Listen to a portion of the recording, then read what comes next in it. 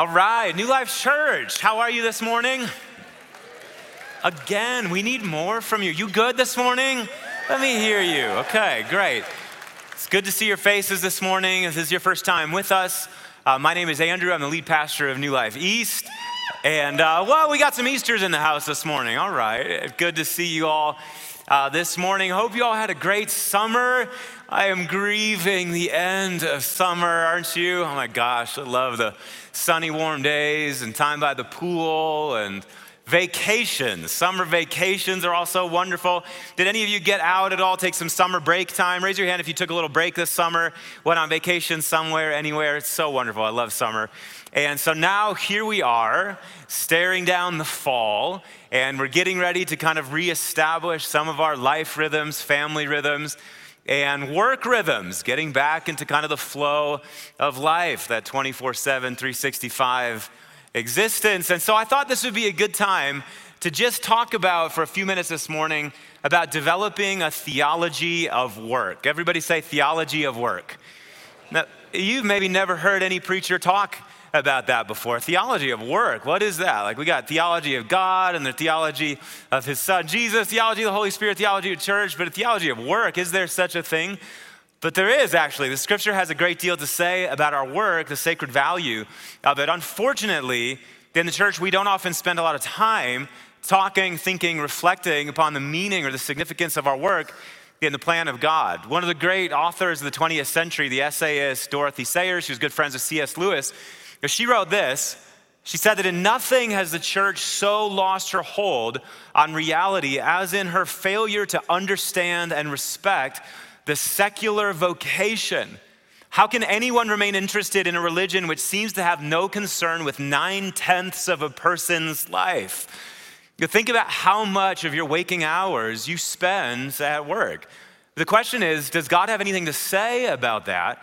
And does that have any importance, any significance for the plan of God as it unfolds through history? As it turns out, it does, which is why the Apostle Paul, at the end of his beautiful little epistle, the book of Colossians, this wonderful, magnificent epistle, where he talks about the great plan of God to reconcile all things in Christ. At the end of Colossians, he starts talking through some things that we should do because of this great cosmic thing that's happened in Jesus. And Paul writes this, he says, whatever you do, work at it with, what does the text say?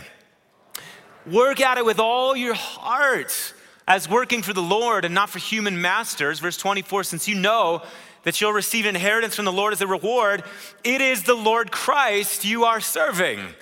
So given the fact that all things have been and are being reconciled and redeemed in Jesus Christ the Lord, Paul says, what are you going to do about it? Where you're going to go to your job and you're going to work at it with all what?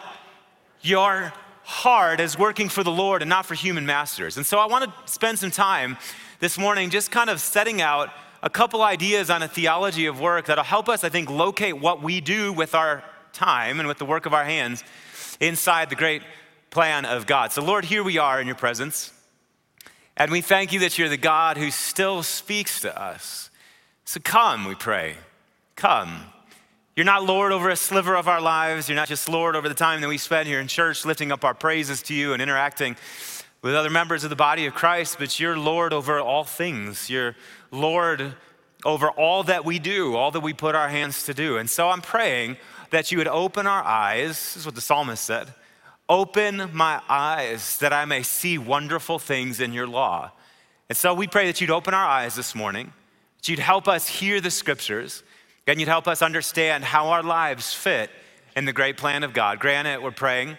May the words of the preacher's mouth and the meditation of the hearer's hearts be acceptable in your sight, O Lord, our strength and our Redeemer. In the name of the Father, and the Son, and the Holy Spirit, and all God's people said, amen. Let me make some theological statements, and we'll test these against what the scripture has to say. So number one, first thing I want to say to you about the significance of your work this morning is that number one, work is not a result of the fall. Now, I know what you're thinking, and I know why you're giggling at me, because you're saying, but you haven't met my boss. But you don't know what I do for a living. Like, I'm quite certain, like, just join me on a Monday morning, aren't? And I'm quite certain that you'll be convinced that work is a result of the fall. Well, the truth is that in the biblical witness, it's not a result of the fall. Now, about your boss and some of the unsavory work conditions that you may be dealing with, the scripture does have a lot to say. We'll get to that in a little bit. But work is not a result of the fall. But the work of human hands is actually written into our created existence from the very start. Think about what Genesis says, Genesis chapter 1. Then God said, let us make mankind in our image, in our likeness, so that they may rule. The human beings are supposed to do something over the fish of the sea, the birds of the sky, verse 27, the livestock, wild animals, over all the creatures that move along the ground, verse 27. So God created mankind in his image. In the image of God, he created them, male and female, he created them. And God blessed them and said to them, be fruitful, increase in number, fill the earth and subdue it, verse 28b, and then rule over the fish of the sea and the birds in the sky and over every living creature that moves. So the human beings are not created to just kind of sit around in this sort of contemplative existence of created perfection. But right from the get-go, God wants them busy. God wants them doing things. And we see this just one chapter later, Genesis 2 and verse 15, where the scripture says that the Lord God took the man and put him in the Garden of Eden to what? To work it and to take care of it. The Hebrew words there are very interesting. It's abad and shamar. Everybody say abad and shamar. Abad and shamar. Abad, work it, means that what we do is we draw the latent potential out of a thing. So here is this open Garden of Eden, and what are the human beings sent to do? But they're sent to go into it and help that garden, that place that God has given them, help it rise up to the fullness of its potential. And shamar is a word that means protection. So they're to protect it from malign influences and also help the garden become all that it's intended to be. God designs us to work. And actually, in this way, it's not just that God kind of wanted us to, just kind of stay busy out there. You got to have something, an idle mind is the devil's playground or whatever. It's not that. But we actually image God when we work. And we fulfill our own vocation as image bearers of God when we work. Think about what Genesis says earlier. Again, Genesis chapter 1. Our God starts revealing himself right from the very beginning as the consummate worker. In the beginning, God. So from the beginning, God is not just kind of sitting, inside of himself in contemplative idleness or whatever. But what's the first thing that we see of God in the scriptures? What's he doing? He's creating. He's making something. Then, of course, the scripture says that on the seventh day he rested from his labors. But it seems like when we look at the scriptures that God gets right back to work right after that. Think about what the psalmist says, Psalm 77. The psalmist says, I will consider all of your works and meditate on all of your mighty deeds. So is God idle? No. A lot of people do believe this about God, that our God is a God that kind of created the universe and wound up the clock and then he walked away and he's just kind of letting it go along. But that's not the perspective of Scripture. The perspective of Scripture is that our God is always at work, ordering and preserving, sustaining, blessing, healing, lifting up his world, which is why Jesus says in John chapter 5 that my Father is always at his work to this very day, and I too am working. So God works, and then his Son comes alongside and enters into his work. And I think that right there is a template for how we think about the work of our hands.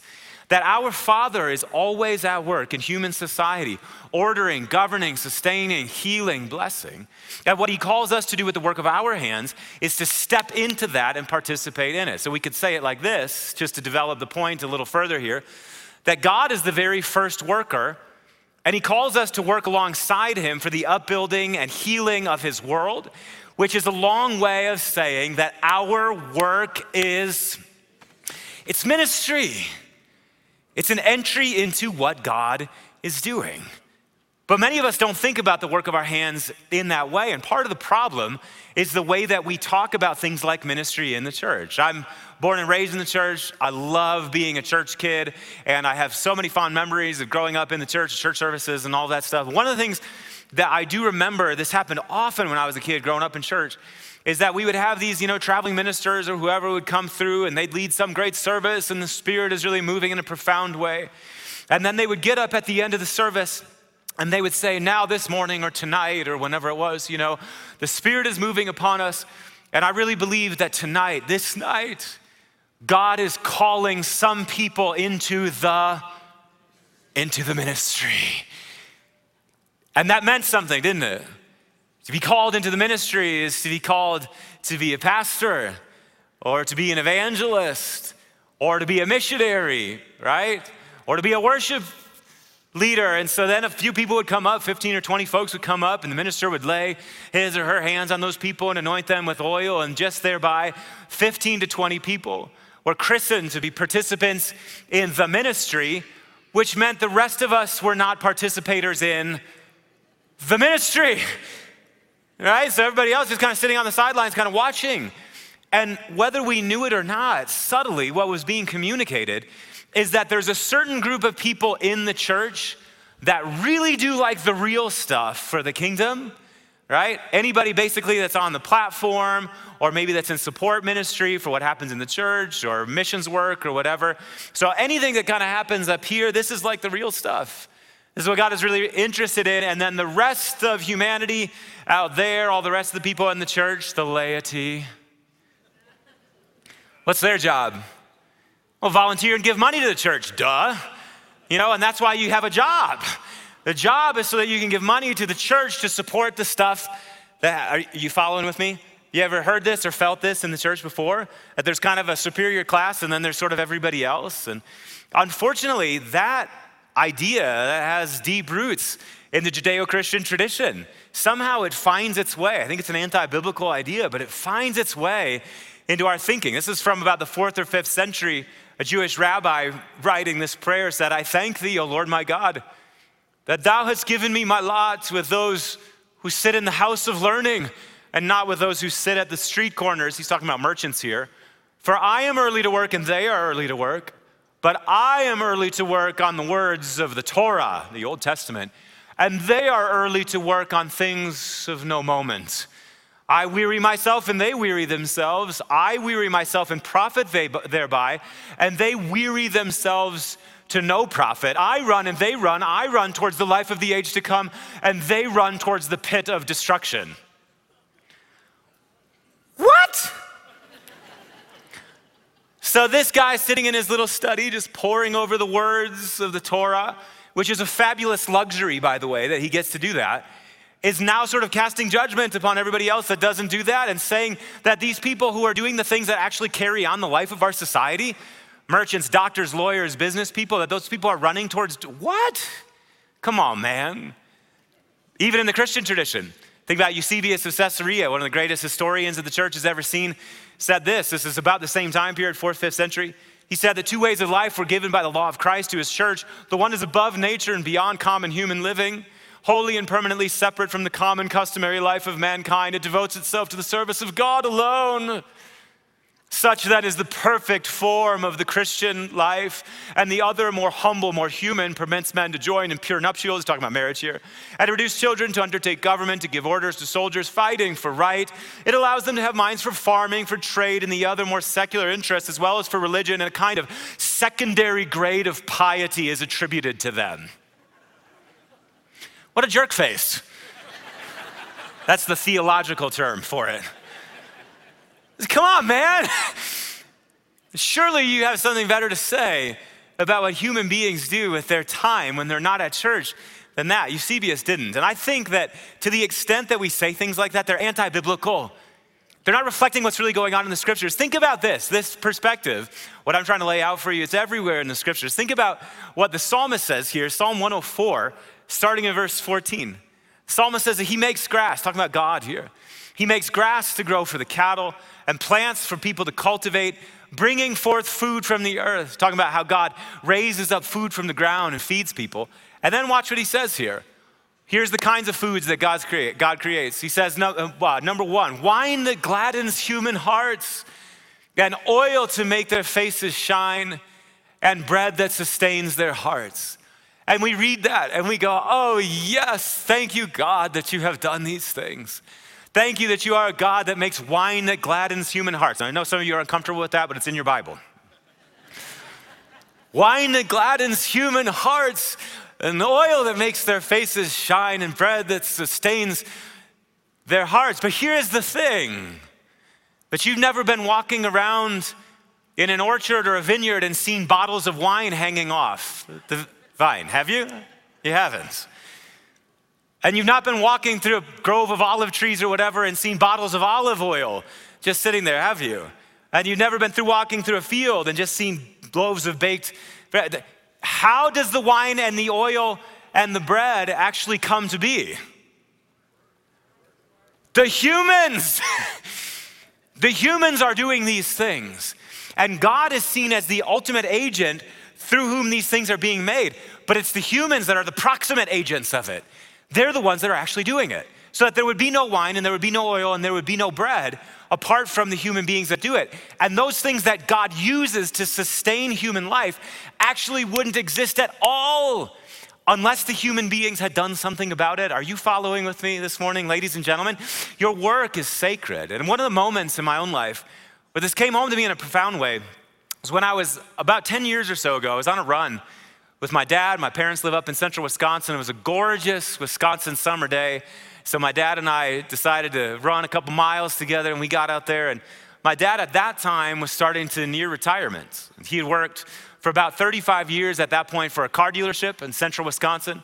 Started out as a salesman and just proved himself, did really well. Eventually became a sales manager, then worked his way up to general manager. And for a lot of years was really the guy who was like at the helm of this productive enterprise, this good work that was taking place in central Wisconsin.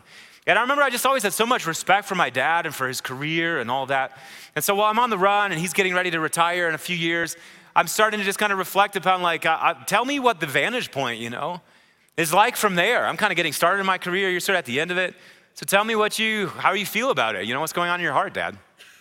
And I remember as he spoke to me, one of the things that he said in the middle of that conversation is he said, Andrew, sometimes I wonder if I should have done something with my life that had a more direct impact for the kingdom of God. And I remember that comment just kind of hit me really hard. Something more direct for the kingdom of God. Like maybe I would have made a bigger difference in the world if I'd been a pastor or a missionary or a worship leader. And maybe what I'm doing over here, what I've been spending the last 35 years on, maybe it doesn't matter all that much. And I just got to reflecting upon that. God, like what is the significance of my dad's life? And I started thinking about all that it meant that he did that work for those 35 years. I started thinking about how, it can be a uniquely terrifying experience to walk onto a car dealership and you need a car and you've got this need at your family, like we need good, reliable transportation and you're afraid of getting taken advantage of, right? And I started thinking about how with my dad at the helm of this thing, there are all these people, the city's about 18,000 people. Thousands of people came through that dealership over the years, and they did not have to fear that they were going to be taken advantage of. That's the ministry of the Lord to those people. Moreover, they were being put in cars that weren't being upsold, but it was like cars that fit their family's needs. So it's not crashing their budget. So there again, the ministry of the Lord. But then I also thought about all the employees that my dad employed over the years, and how he gave them an opportunity to grow in their skill and their ability and to earn a living wage for their family. And I thought about how we pray to the Lord, provide for people, but he uses car dealerships up in Wisconsin to get that done.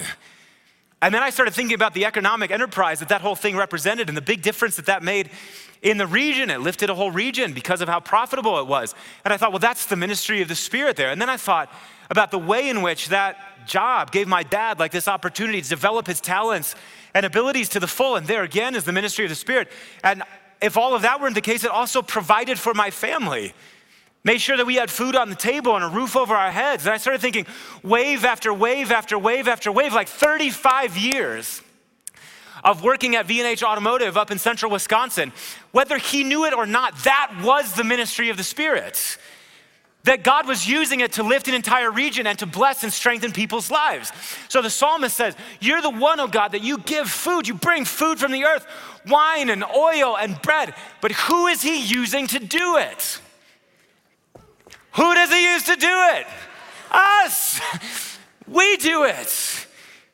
We're the agents that God uses to bring his strength and his blessing to the world.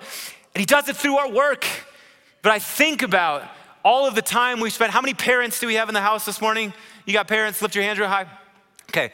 I think about all the time that we spend praying over our children. We pray, God, take good care of them. God, watch over them. God, provide for them. God, help them discover who they are. Help them become all they're meant to be. Create a safe environment for them. We lift these prayers up to the Lord. But how does God answer those prayers?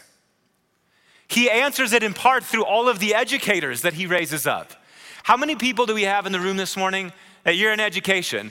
You're either a teacher or you're an administrator, you're a principal, you're anything. Lift your hand real high if you're in education in this house. Lift it up real high. Can you give a hand clap to these people this morning? We pray these prayers to the Lord, but he raises up these people to do it. Or I think about all the prayers that we pray for the people that we love in our lives. God, protect them and keep them safe. For folks that we know that are psychologically disturbed in some way, they're dealing with mental illness. So we pray, keep bodies safe and keep minds safe. Oh God, help them. How does God answer that prayer? He raises up doctors and nurses and people in healthcare, and he raises up counselors and therapists. If you're a doctor, if you're a nurse, if you're a healthcare administrator, if you're a therapist or a counselor, could you raise your hand real high this morning so we can see you? Real high, real high. Give it up for these people. We pray over our community. We pray over our nation. God, protect it. God, keep it safe. Father, keep chaos at bay. Keep violence at bay. Make sure that there's no sound of violence in our streets, no chaos in the city square. We pray those prayers. And who does God raise up to do that? He raises up people like Andrew Peary, who gave his life in the line of duty, protecting his community. He raises up police officers, and he raises up people in the armed forces, and he raises up folks in government to help run an orderly society. If you are, one more time, if you're a police officer, you work in law enforcement, or if you are in our armed services, either active duty or retired, or if you're in government in any capacity, could you lift your hands real high this morning? All over this room. All over this room.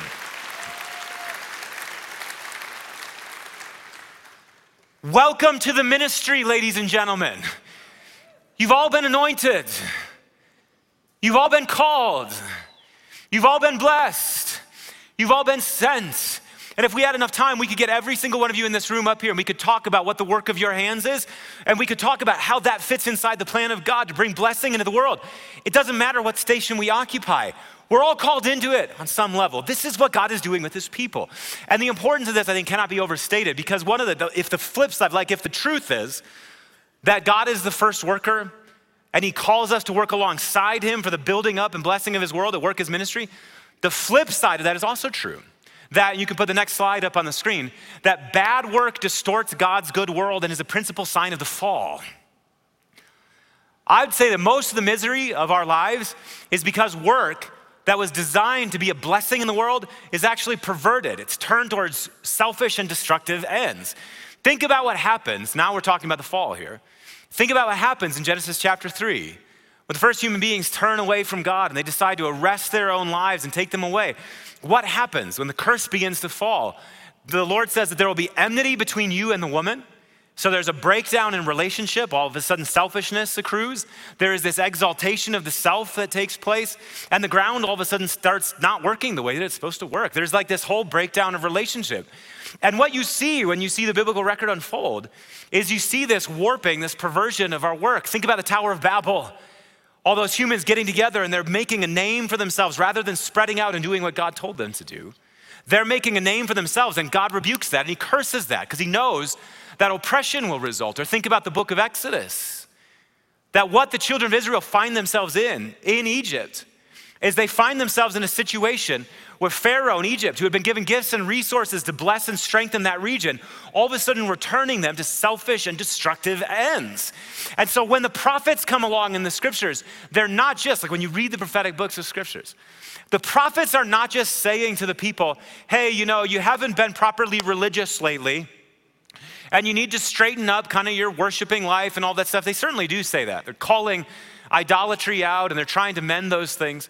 But when you read through the prophets, guys like Hosea and Amos, Ezekiel, as often as not, they're rebuking business leaders for the corrupt practices because they know that somehow that's one of the ways that the world gets warped. I think about years ago, Mandy and I were living in Denver. We were driving around back in 2008. We bought a brand new, this is our first new vehicle that we ever owned, brand new 2008 Dodge Grand Caravan. Loved that van. We had 3 little kids at the time, so it was perfect for us. And I loved like driving around a new car. You know why? Because I don't have to worry about it breaking down. Thanks be to God for that. So we had driven it like 10,000 miles, 15,000 miles, 20,000 miles, and it's still in great condition. We'd every once in a while, we'd take it to this one particular car dealership to get it serviced. And I would take it in, and they'd look it over and they'd change the oil and they'd do all little checks. And they'd come back and I'd say, how's everything look, guys? And they'd hand me the keys back and they'd go, everything looks great, Mr. Arndt. And I'd hit the road and drive away. And then Mandy would take the Caravan in. And they'd look it over and change the oil and do all this stuff. And they'd go, Mrs. Arndt, you got all this stuff wrong with it here. And we're recommending about $8,000 of repair to get this Grand Caravan back in shape. And she'd come back to me and she'd go, honey, the van is falling apart. It's not falling apart. I've been driving it. It doesn't make any weird sounds. And just 3 months ago, they gave me a clean bill of health on this thing. So I'd take it back, a couple months later. And they'd check it over and they'd go, here you go, Mr. Arndt. Everything looks great. What? That's the stuff that we're dealing with, guys. It's good that we have people like my dad who worked all those years in cars, putting people in safe cars and all that stuff. It's bad that we have people working in the same industry that are trying to take advantage of others. Amen? It's good that we have educators that are working to build up and bless and strengthen our children. It is bad that we have educators that have either mailed it in or they're teaching things in classrooms that they ought not to be teaching. Yeah, we got a loud amen on that one. It's good that we have people that are working in healthcare, taking care of bodies and taking care of minds and making sure that our constitution is right and that we can be taken care of when all of a sudden our bodies start falling apart. It is bad that we have a system that is constantly being gamed by people that are profiting by keeping other human beings sick and on medication their entire lives. Yeah, I need some amens from that too. You can't get good health care if you're poor, It's bad. It's a sign of the fall. It's good that we have people that work in government. Thanks be to God for government. Can I get an amen from somebody? I know it's a time when there's a lot of cynicism about government these days, but thanks be to God. Paul says that it's sent by God to help order and preserve society. It's a bad thing that we have people working in government who are corrupt and selfish and liars and taking advantage of the system, using it to make a name for themselves and not looking out for those that they're supposed to be looking out for. Amen and amen to all of that. So what's God's solution to that? You're God's solution to that. See, guys, God sends his people into every sector of society to bear witness to the kingdom. You aren't just there trying to make a buck for yourself. And you're not just working to try to do something good with your time and hopefully you can earn enough money to keep the real work of the ministry happening here. God sends his people into every sector of society to bear witness to the kingdom, friends. Our work is a sign that God reigns. Can I get an amen from somebody this morning? Our work is a sign that God reigns. In fact, in the early church, when you start reading the annals of early church history, one of the ways that people commonly came into the church, they came into a saving relationship with Jesus, was because of the business practices of Christians in the marketplace. Do you know this? Justin Martyr talks about this. People would be out there in the marketplace conducting themselves in a way that radiated the holiness of God. And people would be out there going, you're not trying to game the system and you're not trying to take advantage of me. And it seems like you actually are in it as much for my benefit as for yours. Tell me about the God that you worship. And all of a sudden right there, the Christians are bearing witness to the living Lord Jesus, who's forming a body for himself to mend the things that have been warped by human sin. Are you with me this morning? Our work is a sign that God reigns. Your work has value. Your work has dignity. Your work is part of the ministry of the Spirit in the world. And you need to reclaim it as that, as something that has sacred value. So, to conclude, I want to give you three things real quick, a couple minutes left here. I want to give you three things real quick on just thinking through, like pointers, like what does it mean for us to work as unto the Lord? Three things real quick. Number one, working as unto the Lord. I think as believers in Jesus, I think that we're called to find something that we are suited to do and then do it with joy as long as we can.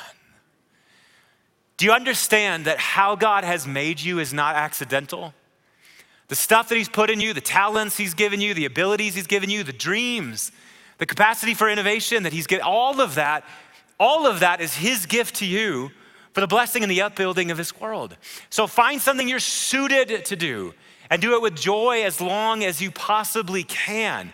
And that will be a witness to the world of what your God is like. Frederick Buechner, one of the great writers of the 20th century, said that the place God calls you to is the place where your deep gladness and the world's deep hunger meet. What is the thing that you do that when you do it, you feel the most you? That place where it intersects the hunger of the world is a place that God intends to release life and blessing into the world. And there's a word in here also, I think, for parents. I think we're all called to this, but sometimes I think parents, one of the things that we say to our kids that I think gets our kids all messed up is we say to our kids, you know, you need to do something that'll make you a lot of money when you grow up. You better be able to pay the bills. And we thwart the good things that are in our kids. Don't say that to your kids. Call out the best things in them. Call out what God has given them.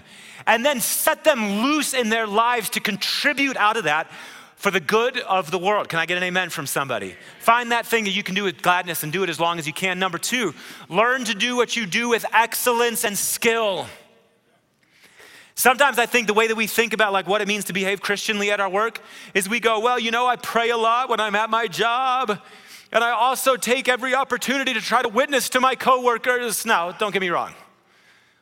I'm all for prayer, and I'm all for witnessing. But do you know that how you do your work says as much about who you worship as any measure of prayer or witnessing you can do? In fact, I'd say to you that if you're at your job all the time and praying and witnessing and all of that, but you're doing a crummy job at your job, you're slandering the name of the Lord Jesus. Think about this. Dorothy Sayers says this. She says that the church's approach to an intelligent carpenter is usually confined to exhorting him not to be drunk and disorderly in his leisure hours and to come to church on Sundays.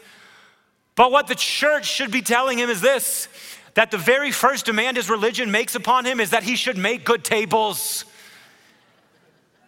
Church by all means and decent forms of amusement certainly, but what use is all of that if in the very center of his life and occupation he is insulting God with bad carpentry? No crooked table legs or ill-fitting drawers ever came out of the carpenter's shop at Nazareth, nor if they did could anyone believe that they were made by the same hand that made heaven and earth. No piety in the worker will compensate for work that is not true to itself, for any work that is untrue to its own technique is a living lie. Do not blaspheme God with shabby work. Paul says that whatever you do it how? Say it loud, church. Do it with all your heart as working for the Lord and not for human masters. Do it the best that you possibly can and let them, because of the quality of your work, say, tell me about the God that you serve. Number three, learn to do all that you do for God's glory and other people's good. Christians do not work to make a name for themselves, and they don't work to make a buck, but we are those who have been baptized. And do you know what that means? That we have given up our lives to Jesus. Paul says you have died and your life is hidden with Christ in God. We exist now to be expressions of Jesus Christ on the earth. And so we do, as he did, We do all that we do for the glory of God and the good of other people. And Jesus said this, that the person who tries to save his life will lose it. But the person who loses their life inside all of the things that I've called them to do, that person will gain it. You will actually be the most happy you can possibly be inside your work. If you decide to give yourself over to the glory of God and the good of others in it, you'll find that you found the kingdom in it. Can I get an amen from somebody this morning? Can you stand to your feet? And I want you to do this morning. I want you to think about what the work of your hands is. I want you to think about what God has called you to do, where God has stationed you, where God has appointed you. I want you to think about what's in your hands. And it's not just your job, but it's also your resources, your abilities. One of the words that I sometimes use for this that I think is a helpful word is agency. What agency has God given you to make a difference in the world? Some of you are here this morning and you're retired. So you're going, Andrew, my working years are behind me. Fine. But God's given you relationships and he's given you a domain to watch over and to steward, and he's given you resources. You still have work to complete until you have no more breath in your lungs. What is the work of your hands, friends? And I want you to take it like this, and I just want you to hold it up before the Lord, whatever it is. So we say, here it is, God. All that we are and all that we have. We say, here we are, oh God. And now we say, fill us, Holy Spirit. We say, fill us, Holy Spirit. Fill us with strength. Fill us with power. Fill us with might. I'm praying that you would help us do our work well this morning, Holy Spirit. But I'm praying that you would give us a new imagination for the work of our hands, for how it counts, how it matters in God's good world. I pray that you'd help us. I pray that you would break the spirit in us of selfishness, self-aggrandizing thoughts, building ourselves up, making a name for ourselves. Would you strip that out of us this morning? We are the people of God. So take that out of us. But I'm praying that you'd help us remember that we belong to Jesus Christ, that our lives have been given up to him. And so I pray for every occupation in this room that's represented here. I'm praying, Lord, that there would be an outbreak of your spirit in our workplaces, an outbreak of your spirit in all the places of our employment, all of the places where we put our hands to work. And we say, let your kingdom come because of it. And let your will be done in Colorado Springs and beyond, just like it's done in heaven. Grant it, we're asking, in the name of the Father and the Son and the Holy Spirit, and all God's people said. Let's sing this song of worship in response, and then Pastor Natalie is going to lead us to the table.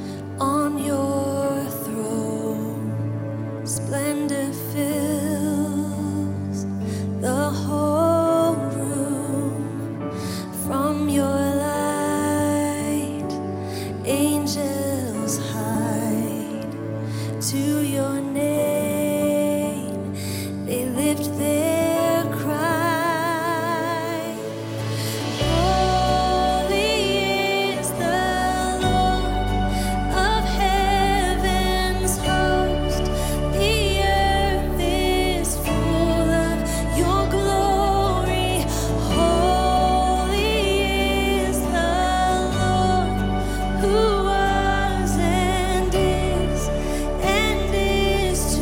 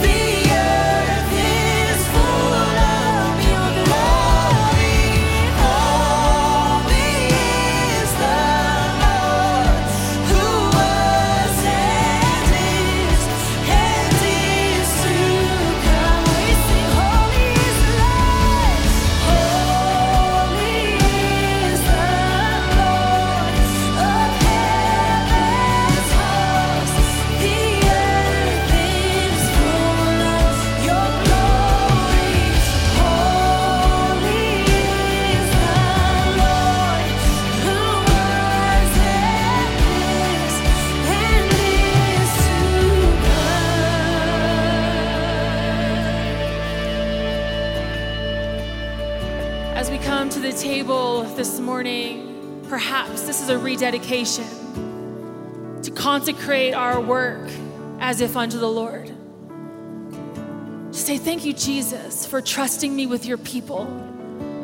Thank you, Jesus, for trusting me with this gift. And as we come to the table, we ask him to fan that flame, to stir up that gift that he has given us deep inside, and to offer it as a living sacrifice unto him. It was on the night that Jesus was betrayed, when he was handed over to suffer and die, that he took the bread, and after giving it to the disciples, he said, "This is my body that has been broken for you. In forgiveness of your sins, take, eat, and do so in remembrance of me." Let's take the bread together this morning.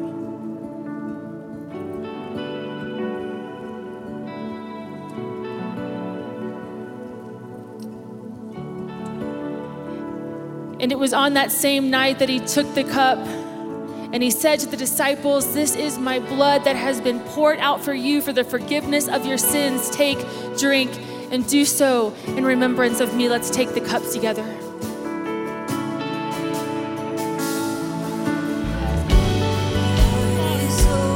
Yes. Thank you, Jesus.